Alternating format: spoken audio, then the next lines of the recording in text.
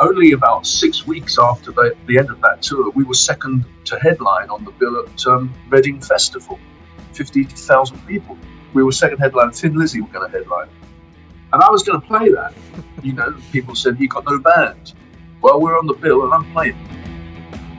Hello and welcome to episode 11 of Vintage Rock Pod, the podcast series that proudly claims that my music is better than yours. This is the podcast series where we interview rock stars from the classic golden age of rock, from the 60s, 70s and 80s, to hear all their wonderful stories that they have to share about life back then, the big hits, making classic albums, touring with huge names and so much more. I'm Paul Stevenson, thanks as always for hitting play. Now in this episode we're back to a full team. Tim will be joining me as always, and Maudie is back to entertain and inform too. And this week's rockstar guest is a man who had huge hits in the 70s, including a number one that still gets plenty of play on radio today. He gives us a real in-depth journey into the band, the events around writing the smash hit single, and everything else that followed too. It's a great interview, so listen out for that. Quick recap, shout-outs, thanks and round-up before we crack on though. I found out this week that blabbermouth.net had taken my interview from episode 8 with Scorpions frontman Klaus Meine and turned it into a news article on their website and on Facebook as well, which boosted views on the YouTube video by a couple of thousand, which was very nice to see indeed. Shout out this week to a few people on Twitter for getting in touch and sharing the love. Joey's Big Brother, Nick Wolsey, Stephen Calcutt, AIK Beauty and Uncanny Collective. And on Facebook, thank you very much to Athol Manson, Fiona Ingleby and Andrew Smith as well. All messages and shares very much appreciated. And an update on our countries list. I've not checked this in a few weeks, and it looks like we've actually made it to 31 different countries around the world now, with Iceland, Belgium, Bangladesh and South Africa added to our list. So a big hello to you wherever you're listening to this or wherever you are around the globe. Right, let's get stuck into this week's show now and catch up on all the rock stories from the last 7 days with our friend, author and journalist from Record Collector magazine and Universal Music's youdiscovermusic.com. It is, of course, Tim Peacock. Let's see what he's got lined up for us this week. Hi, Paul. Typically eclectic. I think that's the word I often use, but it is typically eclectic tonight. The first of the three, actually, I've got is a kind of a follow-up story. I think the very first thing I actually ever did on the news was Ken Hensley's death. So it's actually a Ken Hensley story, but it's a slightly more positive story on this occasion, because there will actually be a Ken Hensley posthumous album is out in March. Very good indeed. Yeah, it's kind of with a bit of a twist, actually. It's called My Book of Answers. It's coming out on Cherry Red, and of course, Cherry Red is, a fantastic reissues label. They do all kinds of great stuff. The Buzzcocks recently as well. We spoke to Steve Diggle recently, so yeah. Absolutely, totally fantastic label, really. I mean, they've been around. God, I think the first thing I bought by them was a Dead Kennedys album in 1980-81 or something, and it's great they're still here. You talk about that. They're one of the original big few, aren't they? The independent labels that have carried on for so long. Absolutely. I salute them. It's wonderful that they're still there, and they're a great bunch of people as well.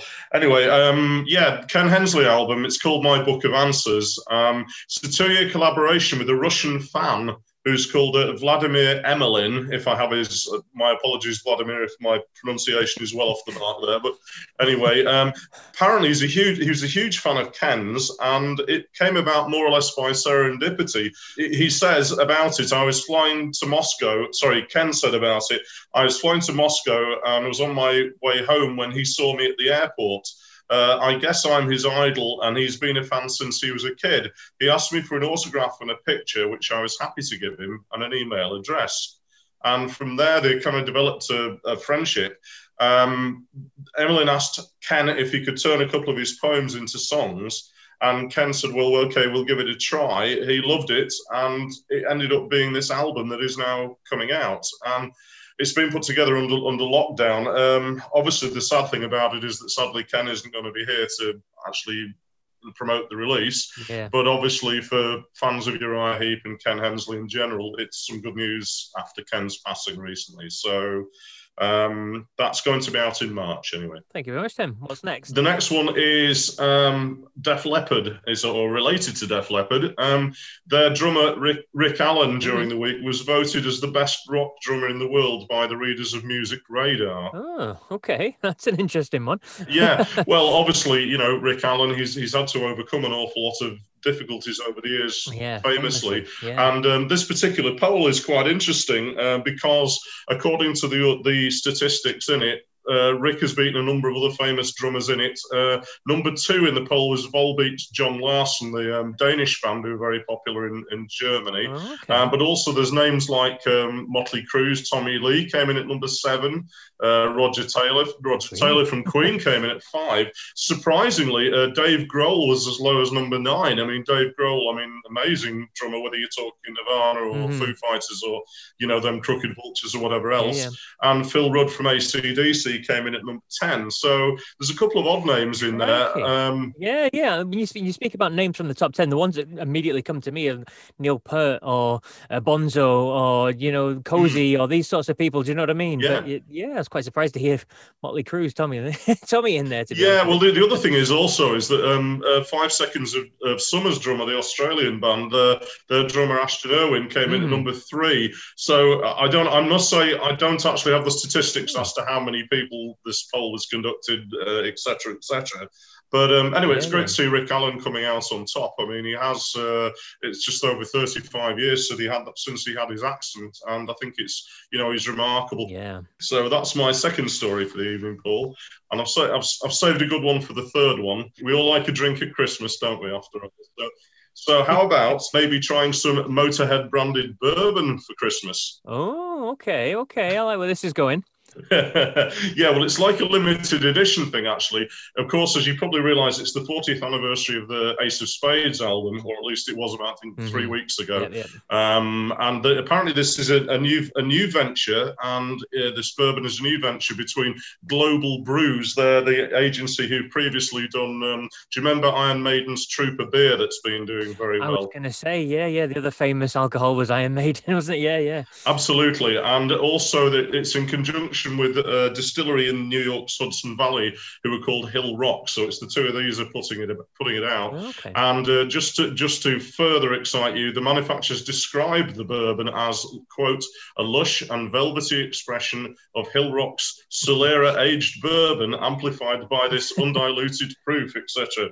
It's a truly decanter-worthy bottling. So now the got me sold. Oh, well, very good. Now the only downside to this, unfortunately, it's a limited edition thing. So apparently there's only 1,200. Well, it's 1,222. So just over 1,200 bottles of it. So basically, if you just check out Hill Rock's website, if you just go to Hill Rock Distillers, they'll give you more information about it. So, but there is actually, if you go onto YouTube, you can actually see, again, if you just put Motorhead bourbon into YouTube, you'll find that there is like an introductory video, and the distillery worker is like wearing the snaggletooth, the Motorhead snaggletooth mask or whatever. So it's in keeping with the time of year anyway. So pour yourself a Lemmy for Christmas.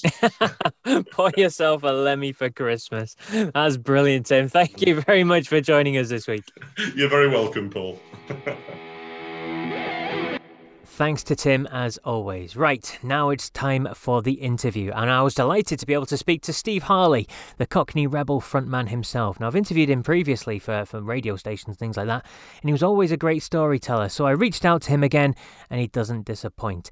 He tells all the stories behind his smash hit single, Come Up and See Me, Make Me Smile, how it came about, the recording of it, getting to number 1, all that sort of stuff.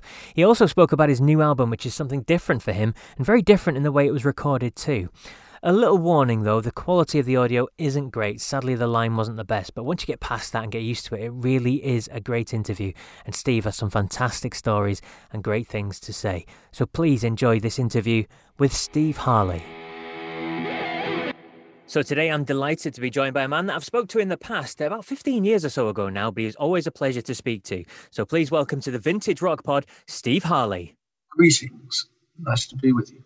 Greetings indeed. Thank you very much, Steve. Now, the music that you did craft with the original Cockney Rebel lineup, it was, you were held up with Bowie and Brian Ferry and the likes of that because you were pushing boundaries when it came to music and song structure, and you had a really distinctive voice as well, didn't you? Yeah, but I can't help the voice. That's mellowed and matured. But I realised how, perhaps, dare I say, original, big word to use about yourself, but we didn't see the barriers, to be honest. I was 22, a couple of them were roughly my age or a bit younger, but we didn't see any barriers. I wasn't aware of them. I did what I wanted to do, and I was pretty mad. I was crazy. It took Neil Harrison, the young in-house producer from EMI, who produced The Human Menagerie, Sebastian is 3 chords. Suddenly there's a 40-piece symphony orchestra walking into the studio and a 20-piece choral, a choir. Come on, of course it was incredibly impressive. Made a huge impression on this young man. We did break barriers in that for an original first album. You're talking songs that were 2 minutes long and songs that were nearly 10 minutes long, all within that sort of sphere. It was incredible. I've wished, though, all my career, I have wished that I could make an album where every track sounded like the same. I've always been eclectic in my productions.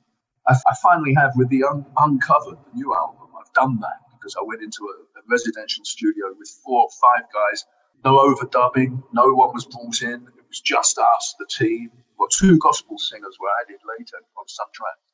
So that's got a flow from A to Z all the way through the new album. There's a thread. But it's the first time I've ever managed to do it. Brilliant.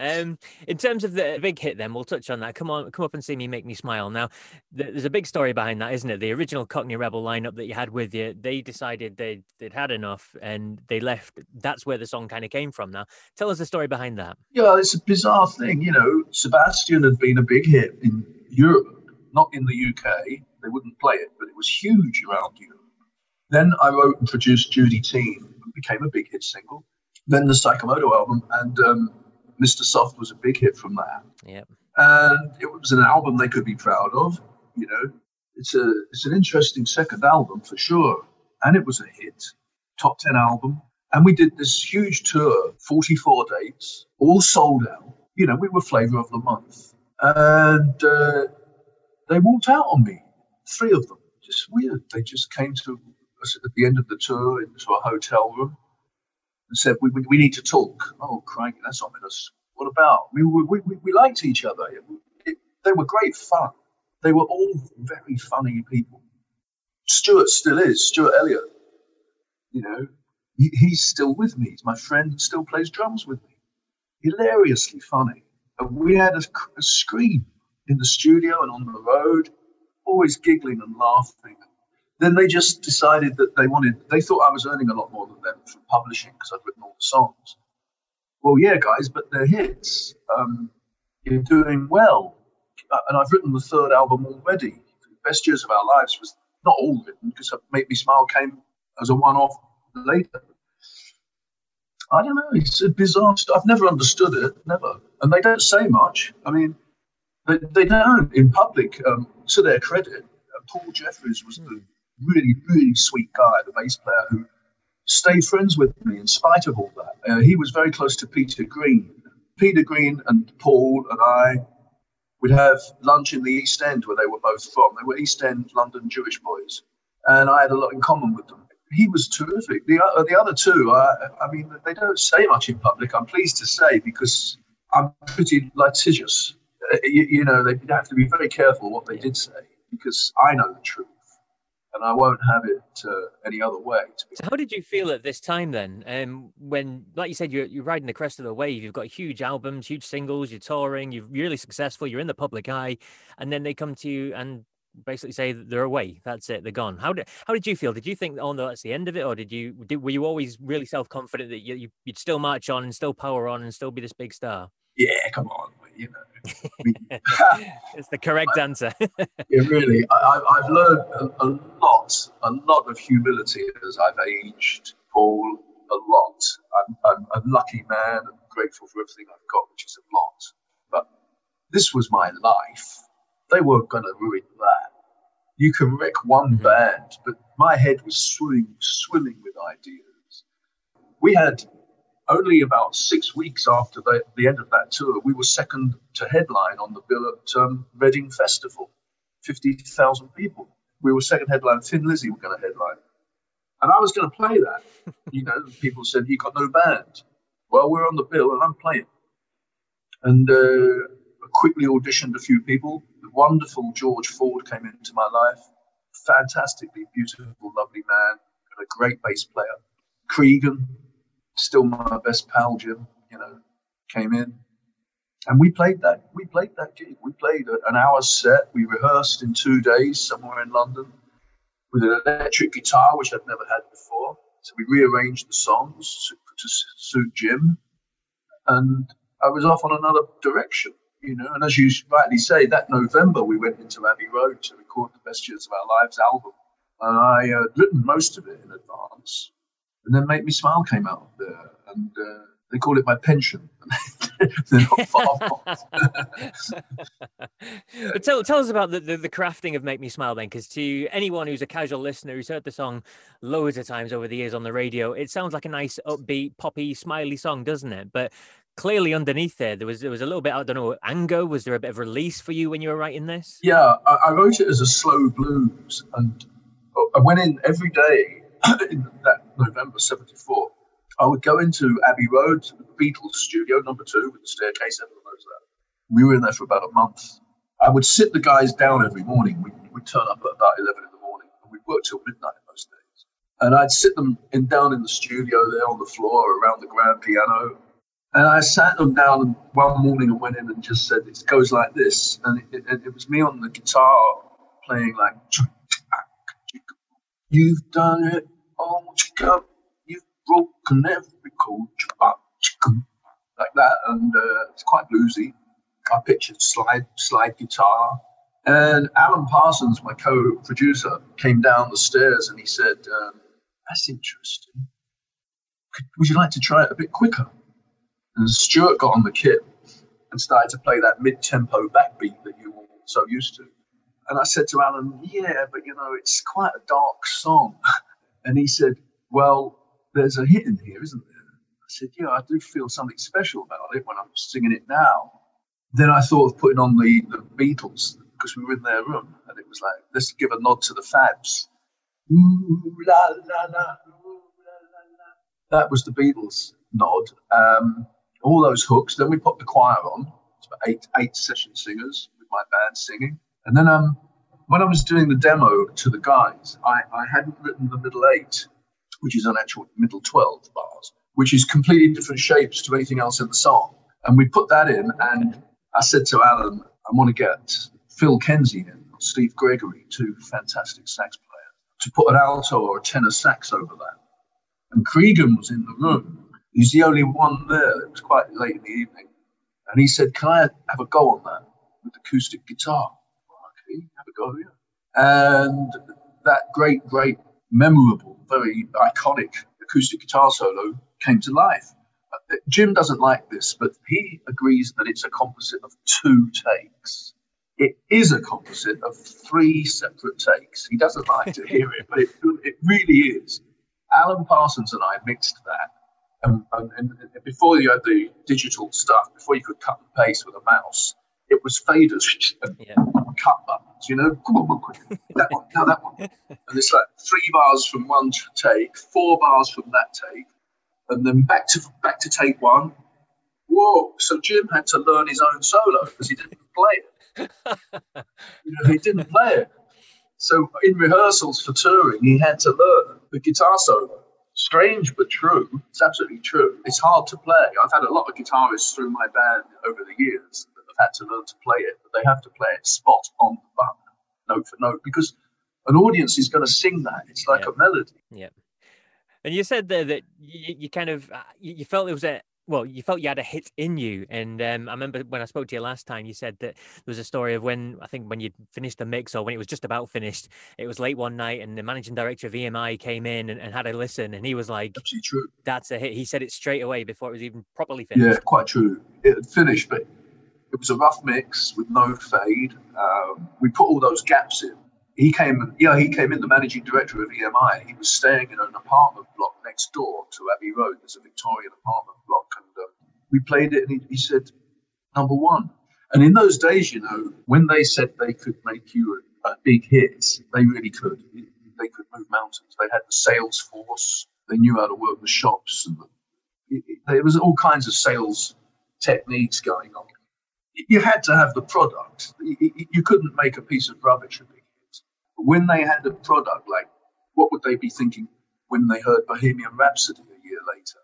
You know, Could it be a hit? You know, Sebastian wasn't at 6 minutes. They wouldn't play it. It's long and mysterious. You know, 9 months later, Bohemian Rhapsody, maybe I softened up the Radio 1 producers for it. I don't know. Those were special days, and that's the Make Me Smile story. It came out of adversity. I was kicked in the nuts by those three guys with a massive festival date, a tour of Europe to come up in the following year. And basically, I haven't stopped since. So was I concerned? Well, I was even back then at that age a great fatalist. I'm quite religious, but I'm also a fatalist, oddly enough. And one door shuts. Hey, sorry, platitudes, cliches. It's the only way to live. I brought my two kids up thinking that way. You've got to have positivity and confidence in yourself. Humility comes first, humility. But once you've learned that, believe in yourself. My dad, you know, I lived on crutches until I was 16. And I went to ordinary, normal schools. I got tripped up in the playground playing football on crutches. And the school watched it happen, and it was fine because my dad said to me in front of them, he'd say, get up and get on. And that's the spirit of my life. And you got up and you got on with it, and you had your biggest hit. And I mean, how did it feel then when, well, obviously everyone's telling you it's going to be number one, but that's one thing. Actually having the number one, how did that feel? Well, we were in Los Angeles. We'd just finished an American tour. We played 2 nights at the Whiskey in LA, and we were staying at the Chateau Marmont in Beverly Hills on Hollywood Boulevard. And my room's phone rang at 3 in the morning, which was 10 in the morning in the UK. And it was the managing director himself, Bob Mercer. And I wasn't asleep. He knew I wouldn't be. He knew we were quite nocturnal, I've got to tell you. He knew that. Rock stars in the 70s, you all were. You're all nocturnal. Yeah. Yep, totally. And so I answered it, and he said, I told you, didn't I? What's that? Number one. Just like that. At 3 weeks, it went 26-9-1. We were flying back the next day. It's all serendipity. We were flying back the next day to the UK, and we arrived at Heathrow, were taken straight by EMI in limousines to Wood Lane in West London, where the Top of the Pops studios were, television studios. We went to a 5-star hotel in Kensington to chill out, to unwind, to try and get over a bit of jet lag. Then went to the TV studio and made our presentation at number one. Yeah, it was.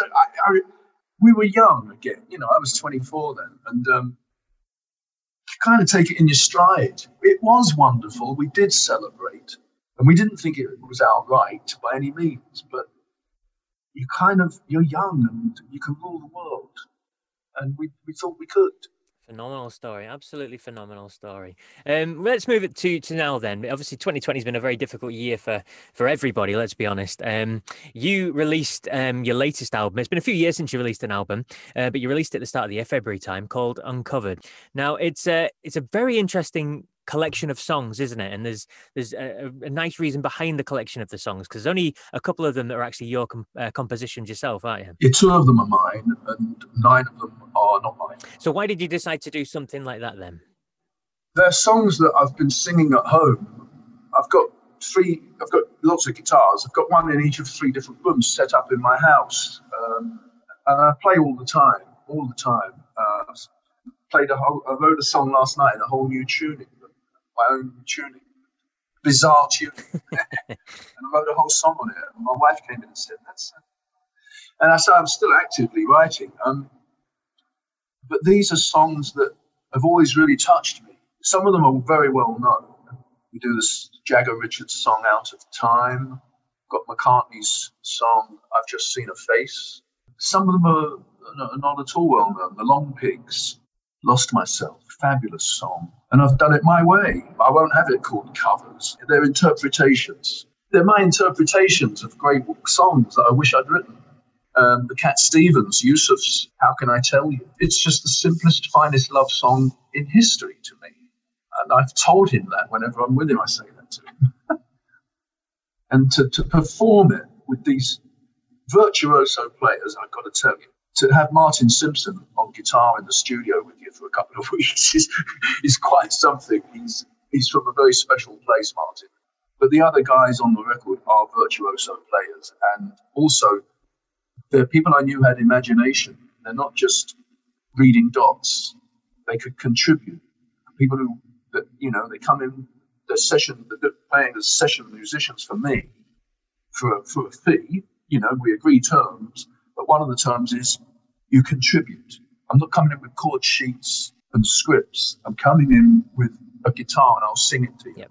This is how it goes. And then they loved it. They just loved it. Immense freedom. I give musicians a lot of freedom. We improvise. I want their ideas. I'm wide open, and I'm good at saying no. I'm not bothered. They have to learn that. No offense, guys. No, I don't want that one. Let's move on. I don't want a big debate about it. Mm-hmm. I don't want to hurt your feelings. Yeah. It's like, I won't hurt your feelings. No. It's an album I'm very proud of. Really proud. And talk about the recording of the album then, because you told me beforehand it's very different, isn't it? It's not been engineered in any way post. It's all been as recorded as you'll hear it.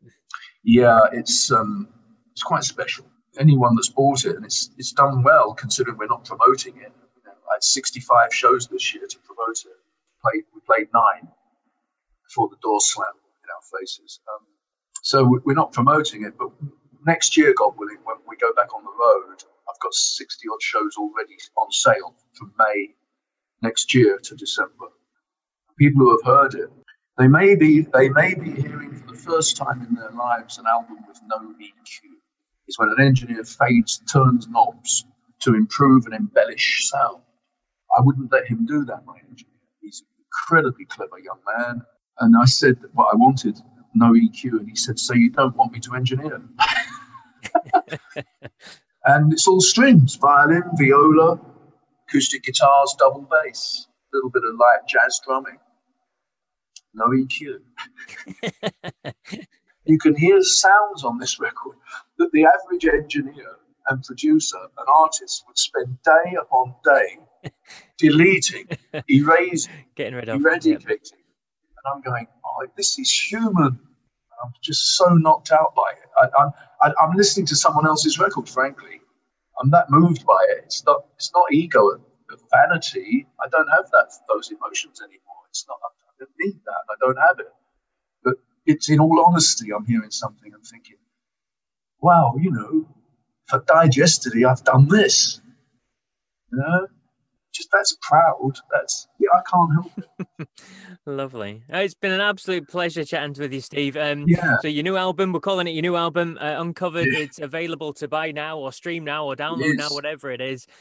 Please do so. It's a fantastic record. It's an incredible record all round when you talk about the recording of it, the artists involved, the songs involved, and yourself obviously as well. So please check that out. And thank you very much for joining us on the Vintage Rock Pod, Steve. It's been a real pleasure, Paul, a real pleasure. Greetings to all of your listeners and viewers around the world.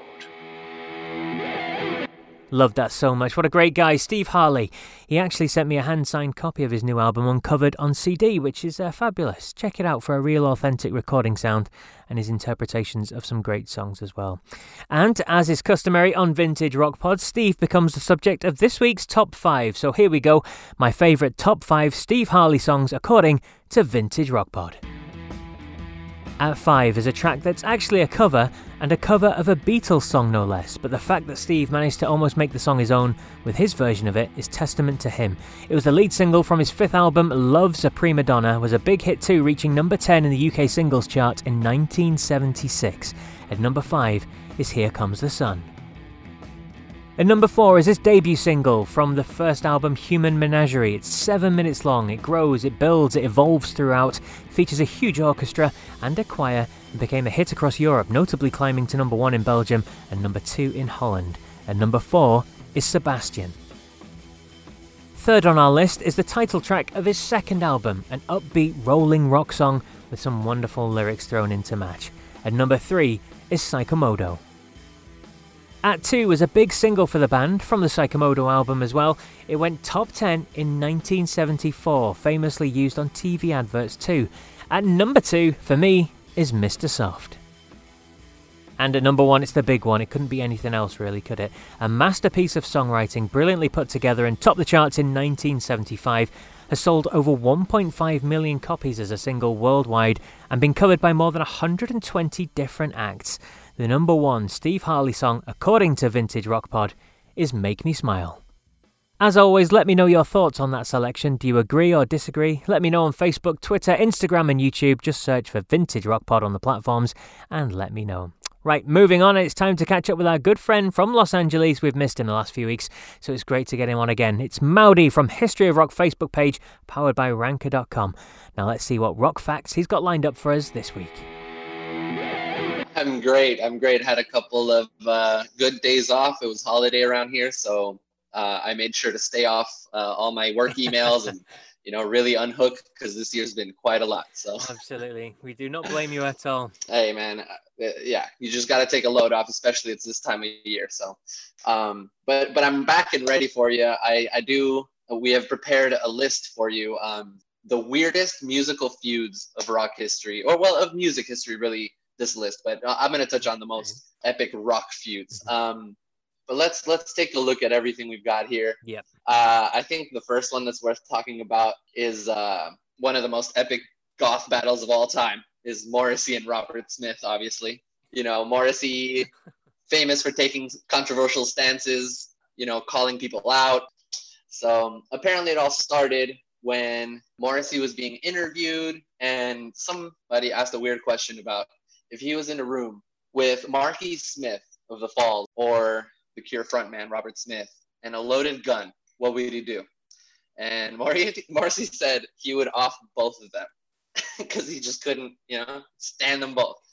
But I guess that was the beginning of the big feud between them. That's a bit crazy. To be fair, he's only answering a question there. Whoever was interviewing him set them up there, didn't they? So he's only answering a question. Oh, well, yeah, to add some context, I feel like there's always been a little bit of a,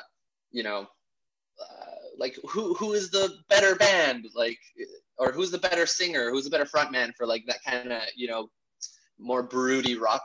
So that's just to egg it on kind of a thing, just to be like, oh, who would you, So apparently it all started there, and there is a wealth of events and, back and forths between them. Smith said, he just never liked them. Apparently he stayed more on like the higher ground. He was like, I'm just not really going to say much, whatever. But Morrissey, like Morrissey is, he's like, he's a fat clown with makeup weeping over a guitar, but we have a whole breakdown of, like I said, it started all in like, this one interview, and like, it's all just a roller coaster, honestly, but it's the most amazing thing ever. And that's actually number 8 on our list, so it's not even the most interesting one. Wow. Let's move on a few spots here we'll move on to number 3, which is a very surprising one for me. I guess I wasn't around at the time, so I don't know much context. I don't know what the ecosystem looked like in rock and roll, but Keith Richards apparently had it out for Elton John. All right, okay. Why? I couldn't say. They both had it out for each other. Every time anyone spoke about the other one, it was just, like, I'm not going to miss him when he retires, or like, Keith Richards shouldn't be in the band. He's just a monkey, like, with a guitar playing, trying to stay alive. Like, they would have been way better off if they had ditched him 15 years ago, and this is in the, like, 70s. So, yeah, I think they've hated each other for a long time, and I honestly had no idea how much. Honestly, I'm glad they're both still around and that they made the music that they did. Quite surprised they're still around as well. Oh, I mean, that's a whole nother subject. Keith Richards is just like impermeable to death, But yeah, I thought that was a great one. Also, that we have a bunch of just random little facts, and it goes into the interviews that they talked about each other. But I thought that was just a weird one to look at, like Elton John and Keith Richards. Like, what? And then I'm going to move on now to, it's actually the number 2 feud on our list. So there's one that's even more juicy, I guess. Okay. According to the fans, but this is definitely like the most hardcore one. And we go in depth in an article. It's Nirvana versus Guns N' Roses. Greats of completely different eras. One was almost like hair metal, just gods, and then emerging grunge. It's well documented, actually, that Axl reached out to Nirvana and invited Kurt and the band to play on tour in 1992 with them when they were just, blowing up. Cobain responds and he just tells Axl Rose that he's a sellout and he wants nothing to do with this tour.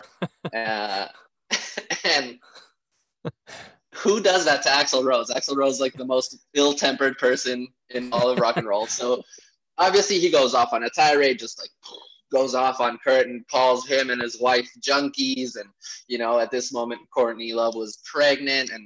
But just like, I don't know, the comedy between them is just so good. Apparently at the MTV Music Awards in 92, they saw each other on the red carpet.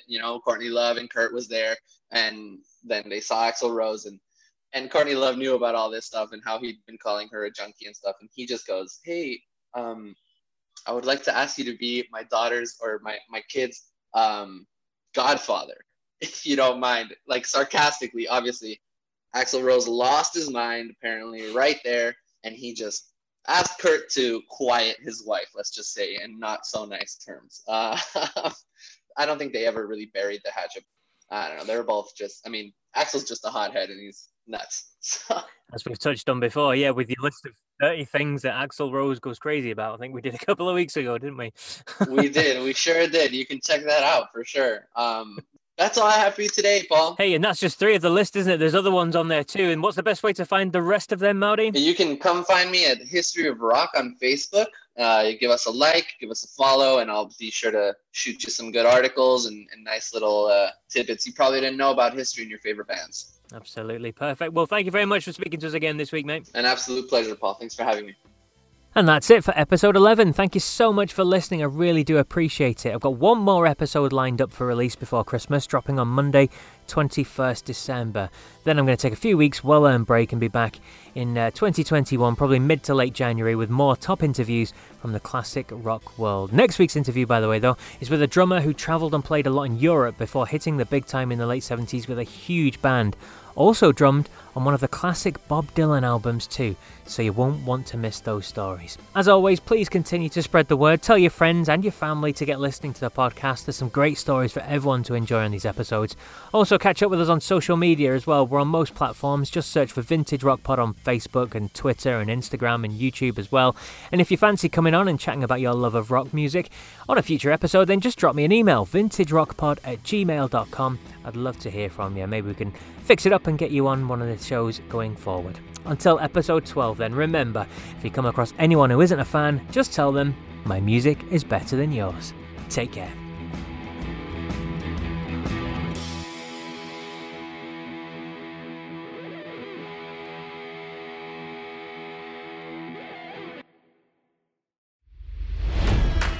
It's NFL draft season, and that means it's time to start thinking about fantasy football. FantasyPoints.com features industry-leading experts and prognosticators using proprietary hand-charted data to help you score more fantasy points. FantasyPoints.com is the place to go for whatever kind of fantasy football you play. Whether you play fantasy football, daily fantasy sports, or do a little bit of everything, Fantasy Points has the meticulously researched content to guide you to victory. And why wait for the fall? Fantasy Points also covers the new spring football league, the UFL. Join the guru, John Hansen, Scott Barrett, Joe Dolan, and other massive names in the fantasy football universe with an exclusive offer. Use code Pantheon for 15% off any Fantasy Points package, including the all-in package, with access to every article, tool, and data nugget that Fantasy Points has to offer. That's FantasyPoints.com and code Pantheon for 15% off at Fantasy Points. FantasyPoints.com, code Pantheon. Score more fantasy points.